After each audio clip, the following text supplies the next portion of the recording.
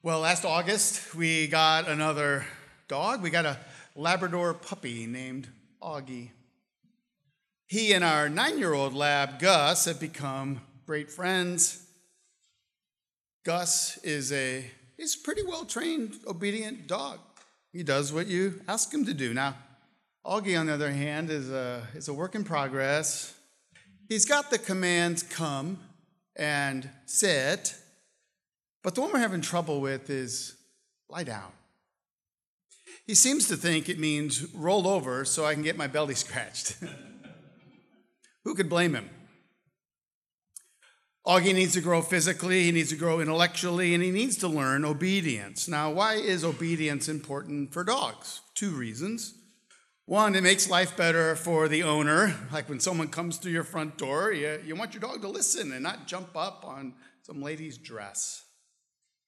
But 2, obedience makes life better for the dog. We've all seen untrained dogs whose lives look like a reckless, anxious nightmare. Trust me, the dog is not happy when it lacks obedience. So too us humans. Today's passage highlights the importance of listening to Jesus and being obedient to his voice. The Bible says we are like sheep, not CEOs or, presidents or kings. We're like sheep. And that Jesus is what? The good shepherd. And his sheep, they know his voice. And so when we listen to our Lord, our lives are actually transformed. He makes us to lie down in green pastures. He leads us beside still waters. He restores our souls. And so the big question for us, though, is this. Are we fully aware of just how dependent we are upon our good shepherd? Have we come to realize that without him we only fail? I'm afraid we tend to want to believe that we can do it alone. Well, provided Jesus maybe, helps a little bit. Today in this third servant song, we will see the servant Jesus again, and we'll see that Jesus is the voice above all voices that we must listen to and obey. We will look at that under 3 headings: our devoted suffering scholar, our call to follow, and our incentives. We get some little doggy treats. Maybe not. Something like that. Before we begin, let me pray for our time in the Word. Father, we confess, as we've been studying Isaiah, you keep saying, listen, hear, listen, listen. And we don't listen all that well. May this be a day where we lean in with great eager expectation, because we know we live in a dark world, and that we know we tend to light our own torches when really Jesus is the only light that should light our way. So help us in this hour to see more truly how we tend to live, and help us to rest more and more upon our good shepherd. May we listen and hear his voice, we pray. Amen. So our first point is our devoted suffering scholar. So first, Isaiah shows us that the servant, he's knowledgeable, he's wise. Now, how do you think that knowledge came about? Well, he spent time learning. Think about how Jesus, when he was a boy, how he must have spent hours and hours and hours studying the scriptures, for he knew them so well. Verse 4 says that the servant says 2 times that he is the one who is taught. Verse 4, the Lord God has given me the tongue of those who are taught, that I may know how to sustain with the word him who is weary. Morning by morning he awakens. He awakens my ear to hear as those who are taught. First, a couple of points to chew on here. First, the servant, who we now know is Jesus Christ, of course, the servant devoured his Bible. He knew it inside out, so that his worldview was so thoroughly saturated with the words of God and the ways of God, his heavenly Father. Let me just give you a few examples from last week's Bible reading plan if you're using it. If you recall the triumphal entry in Matthew chapter 1, Jesus tells his disciples to go and get that donkey that's in the village and bring it out so that what is spoken of Zechariah in chapter 9 would come true. Say to the daughter of Zion, behold, your king is coming to you, humble and mounted on a donkey, on a colt, a foal of a beast of burden. Then Jesus quoted scripture, of course, as he cleansed the temple of its money changers. He said to them, it is written, my house shall be called a house of prayer, but you make it a den of robbers.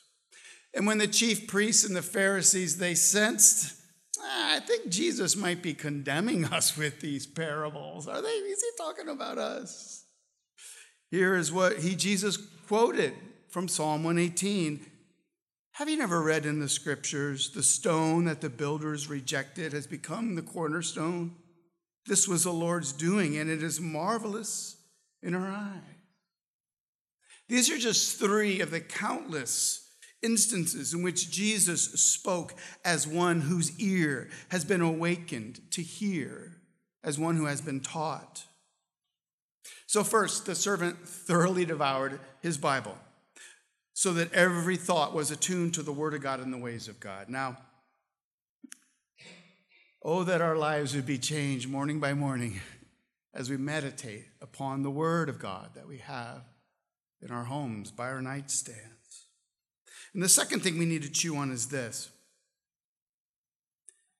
Did you notice what the servant got all excited about because of his increased knowledge? Like he's learning from God's word and he's going, oh my gosh, I can't wait to use this.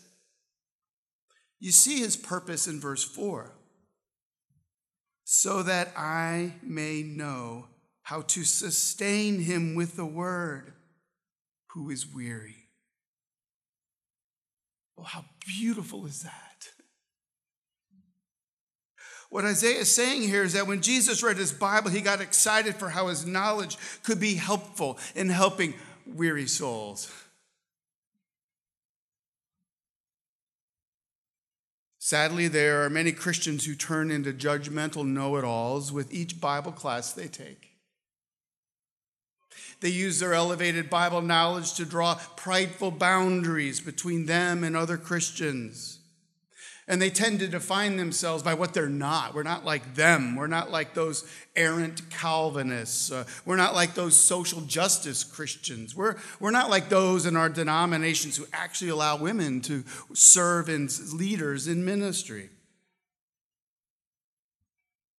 Listen, be very careful that your Bible learning doesn't turn you into a finger-pointing moralist.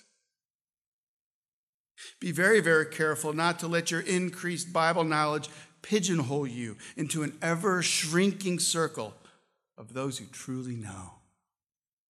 It happens so easy. Instead, knowledge of God and his ways should lead us to become instruments of his grace to a weary world. Next, Isaiah shows us the servant of the Lord is a sufferer, verses 5 and 6. The Lord God has opened my ear, and I was not rebellious. I turned not backward. I gave my back to those who strike, and my cheek to those who pull out the beard. I hid not my face from disgrace and spitting. Does this not sound like Jesus? Listen, Jesus did not end up on the cross by accident. He knew where he was going. He willingly gave his back to those who strike. As Paul spoke of Jesus in Philippians chapter 2, and being found in human form, he, Jesus, humbled himself by becoming obedient to the point of death, even death on a cross. Listen, ponder this truth. Because the world is the way the world is, Jesus could not suffer. Just as a den of coyotes, or is it coyotes? I don't know. Just as a den of coyotes cannot not eat the unlucky rabbit that falls into its den, so too this world could not crucify the light of the world. This world prefers darkness over light. It calls good evil and evil good. And so if you're a Christian here, know this. God is making you more like Jesus. Yes, I know, it's a slow process. Trust me, I know. But God is making you more like him. It's happening to you. Which means the more Christ-like we become, the more we offer our backs and cheeks to those who strike because of the righteousness of Christ in us. This is the world we live in. And so when you're inviting people to Christianity Explored next week, don't be surprised when that good friend just thinks you're a kook for believing that stuff, for being serious. Oh, he's really religious. Listen, the more God gives us tongues that are taught, the more we live to sustain our weary, unbelieving friends. And those you are inviting to Christianity Explored are weary. They're anxious. They just don't know it. They're walking in darkness, and you have the way to the light, and you can point them to it. The more we live this way, the more we're persecuted. But if our fear of suffering keeps us from being obedient, then we and they miss out on God's cheerful presence and blessing. Can you see there's a lot on the line here? Next, Isaiah shows us the servant's confidence in verses 7 and 8. But the Lord God helps me. Therefore, I have not been disgraced. Therefore, I have set my face like flint, and I know that I shall not be put to shame.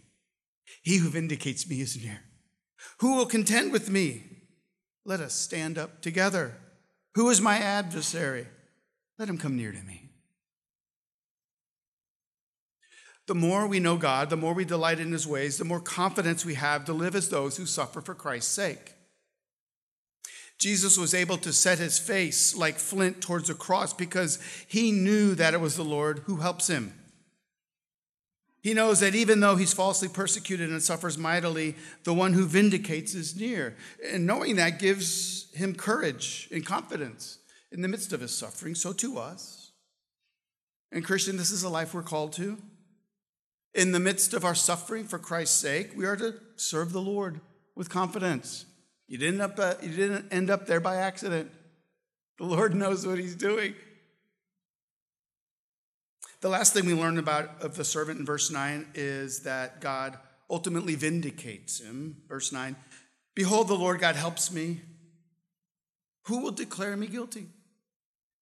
Behold, all of them will wear out like a garment. The moth will eat them up. My friends, the servant of the Lord here in Isaiah has come. Jesus has lived and died in obedience to his Father's calling upon him. And guess what? He is risen. The resurrection of Jesus displays his eternal vindication. And it speaks also to us of our eternal vindication. Our lives are hidden in Christ. So too, we will be raised on that day to come into eternal life. As Jesus said, blessed are you when others revile you and persecute you and utter all kinds of evil against you falsely on my account. Rejoice and be glad, for your reward is great in heaven. There's vindication. For so they persecuted the prophets who were before you. So first, Isaiah shows us our devoted, suffering scholar.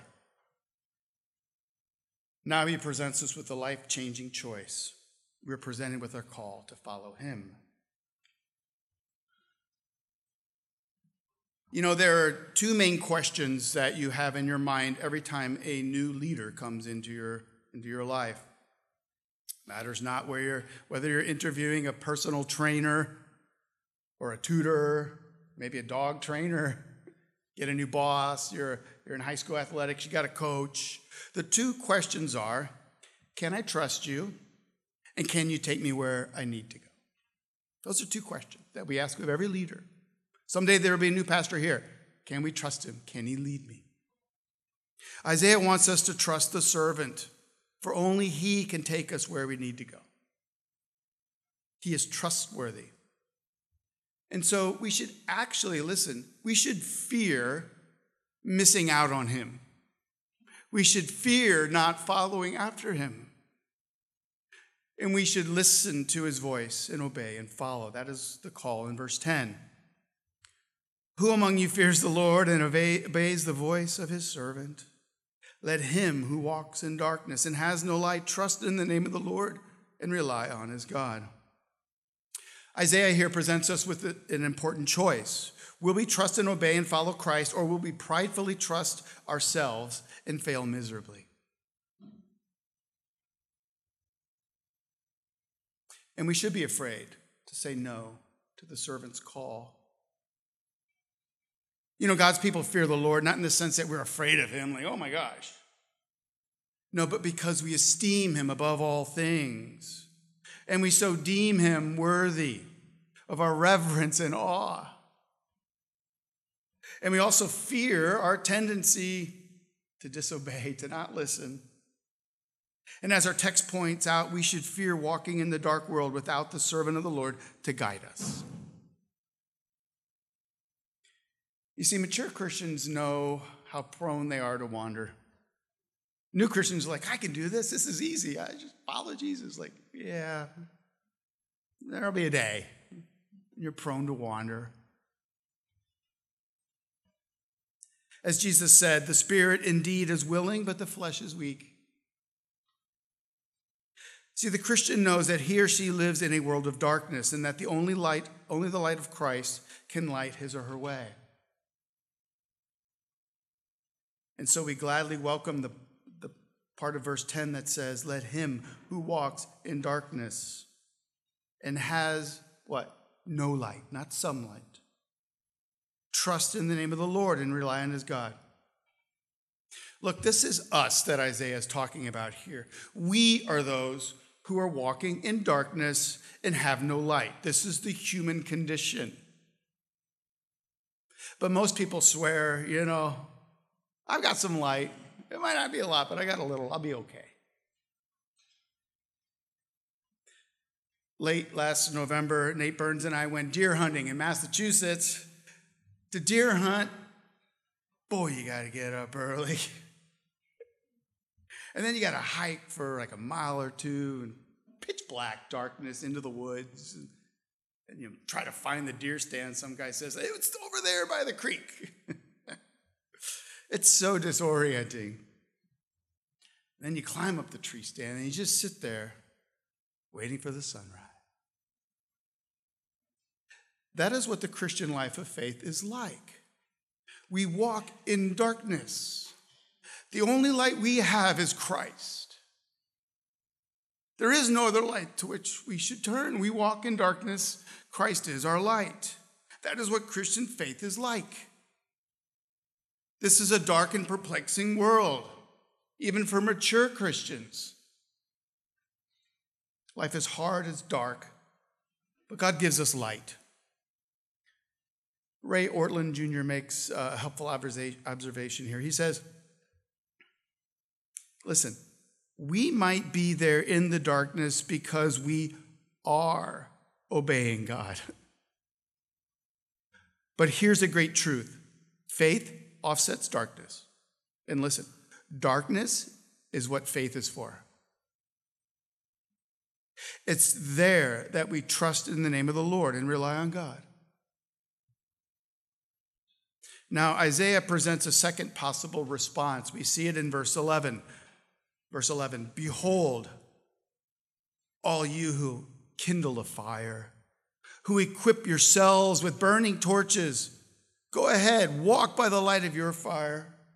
See how far it gets you. And by the torches you have kindled. This you have from my hand. You shall lie down in torment.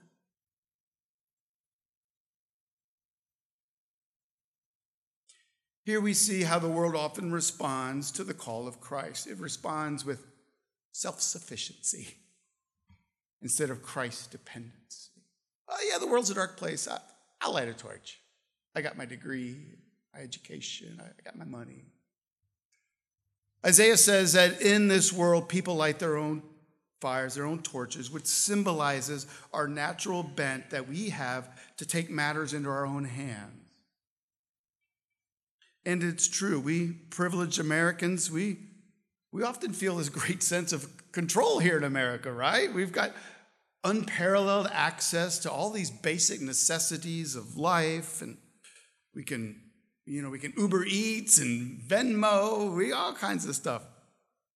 There's this sense of control also. It's further bolstered by the self-help and the wellness industry, which promotes the idea that we can manage any discomfort through various means, such as the right diet, time management tools, or better mindfulness practices.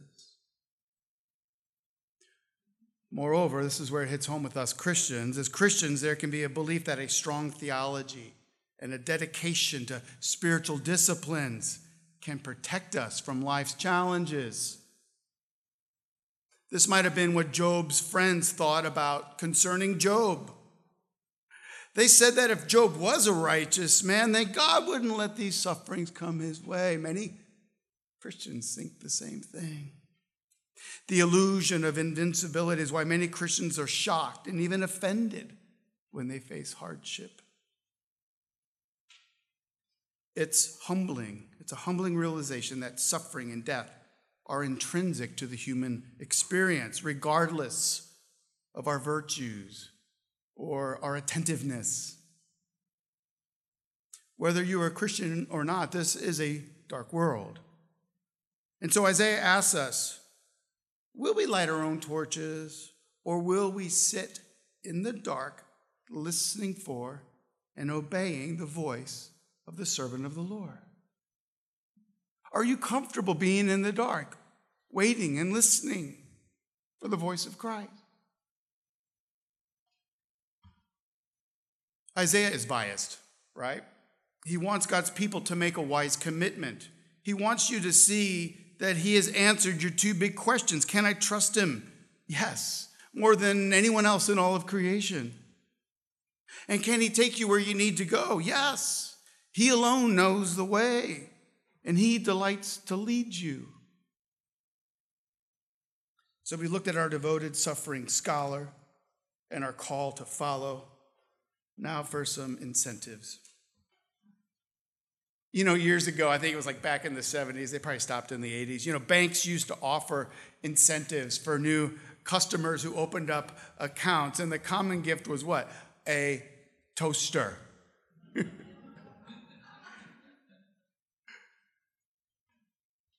They don't do that anymore. I'm kind of thankful. They'll just give you like, hey, refer a friend, I'll give you $50. And we're like, okay, that's cool. By the way, if anybody wants a SoFi link, I'm just joking. Incentives are a part of everyday life, right? Like, what would incentivize a person who normally sleeps in to 7:30 in the morning to get up at 4:30? Perhaps a flight to Hawaii. Perhaps the fish are biting. We look at incentives everywhere in our daily lives. Our last point looks at the incentives or assurances that God gives us. Now, why would we need incentives or assurances from God? Here's why. My guess is it's that we know that listening and obeying to Christ is no easy task. Oh, we trust Christ and we believe that he can get us where we need to go. It's not him, it's us. We know ourselves well enough to doubt our own staying power. We know that if we yield our lives to Christ, then nothing is off the table, including our wealth and our health and our comfort. As Dietrich Bonhoeffer famously wrote, when Christ calls a man, he bids him come and die.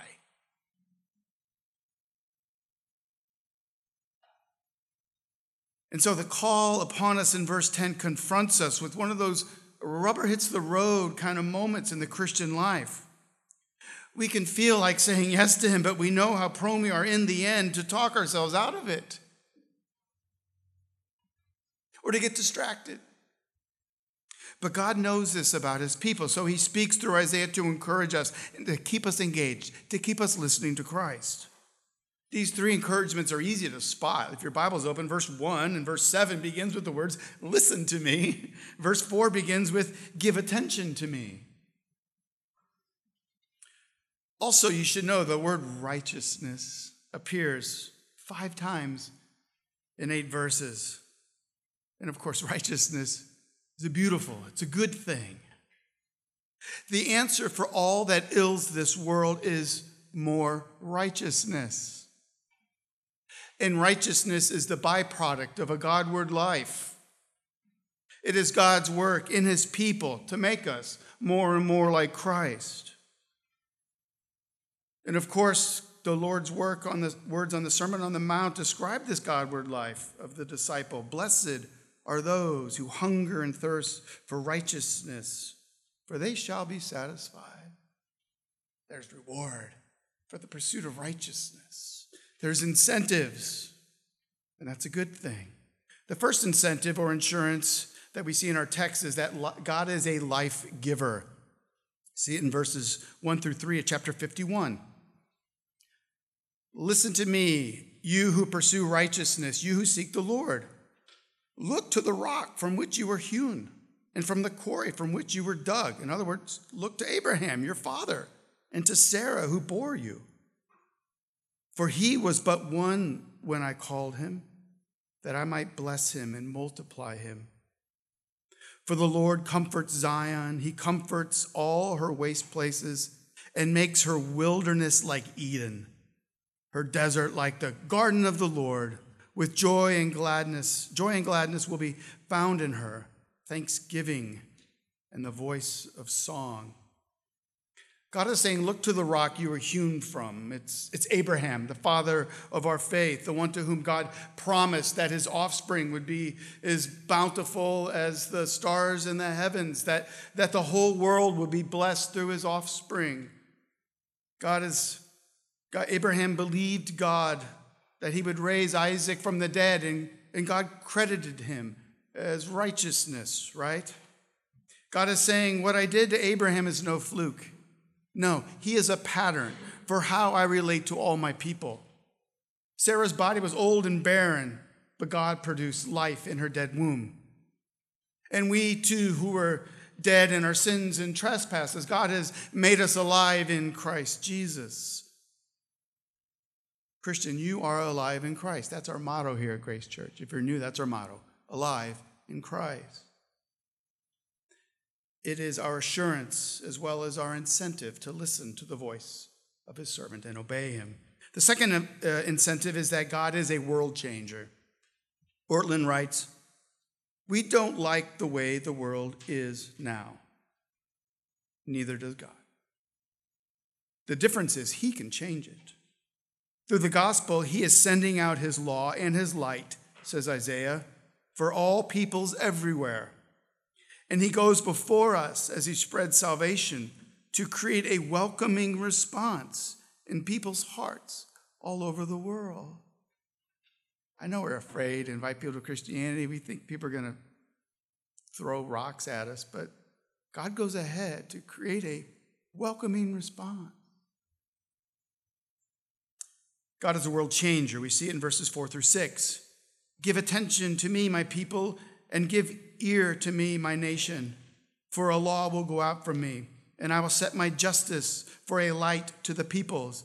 My righteousness draws near, my salvation has gone out, and my arm will judge the peoples. The coastlands hope for me, and for my arm they wait. Lift up your eyes to the heavens, and look at the earth beneath, for the heavens vanish like smoke. The earth will wear out like a garment, and they who dwell in it will die in like manner. But my salvation will be forever, and my righteousness will never be dismayed. My friends, we are part of this very gospel movement today. Isaiah says that what we are doing by sharing the gospel, it's changing the world. And also this gospel work we're involved with, it will definitely outlast every brilliant human project. The United Nations, Isaiah says it will wear out like a garment. The World Bank, the Humane Society. I like the Humane Society. The NAACP, the United States. None will last. But if you are in Christ, the gospel change you work for today will last forever. Why? Because our God is a world changer. Lastly, the third incentive or assurance is that God is a courage inspirer. We see this in the Bible elsewhere. When Moses was 120 years old and about to die in the wilderness, remember, he never made it into the promised land, he emboldened the next leader of God's people, Joshua, and he said these words while the whole nation was listening in. Then Moses summoned Joshua and said to him in the sight of all Israel, "Be strong and courageous, for you shall go with this people into the land that the Lord has sworn to their fathers to give them, and you shall put them in possession of it. It is the Lord who goes before you. He will be with you. He will not leave you or forsake you. Do not fear or be dismayed." Oh, that we would know as we listen to the Lord and obey his call to go into the world with his good news, that the Lord goes before us and he's with us. And his plans for his people are sure and they are certain. That's what the Lord says in the final two verses, verses 7 and 8. Again, listen to me, you who know righteousness, the people in whose heart is my law. Fear not the reproach of man, nor be dismayed by their revilings. For the moth will eat them up like a garment, and the worm will eat them like wool. But my righteousness will be forever, and my salvation to all generations. Our God is a courage inspirer. Why? Because we need courage. And there's no greater encourager than the Lord. He knows our frailties, does he not? He knows our tendencies to start something beautiful and grand, but then fade in our commitments over time. And to live in this world for Christ's sake, this dark world, brings a lot of what Isaiah calls reproach and revilings. Isaiah is saying what Paul wrote of in Romans 8:31. What shall we say to these things? If God is for us, who can be against us?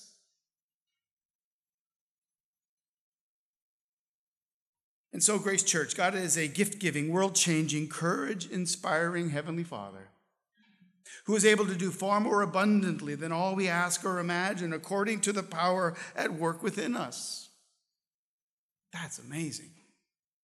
If only we could listen and believe when we hear that. This morning we've seen that Jesus is the voice above all voices that we must listen to and obey. He came and lived as our devoted, suffering scholar. He has saved us, and he's called us to walk in this dark world by his light. And we have our Lord's assurances and incentives to faithfully follow after him. And so as we come to the Lord's table, the question is, will you light your own torch and follow your own paths in the darkness? Believing that your best life is the life you choose for yourself? Or will you believe that your best life is the life that Jesus is leading you into? Will you listen to his voice and obey him who said, "Take heart, I have overcome the world"? Will you each day wake up praying, "Not my will, but thy will be done"? And will you believe that as you pray, "Not my will, but thy will be done," that that the Lord Jesus Christ will daily light your path and go ahead of you. May the Lord grant us all the grace today to listen to his voice and trust in the name of the Lord and rely on his God. Let's pray. Father, your kindness overflows. We're thankful that the word of God brings mercy to a world that is in need of mercy. We are those very people. We're not too prideful to admit. We are daily debtors to your mercy. We are the people that you came to save. We are sheep that often stray. But we're thankful, Jesus, that you are the servant who knows us. We do know your voice. We do seek to follow you. Help us in doing that today. We pray. Amen.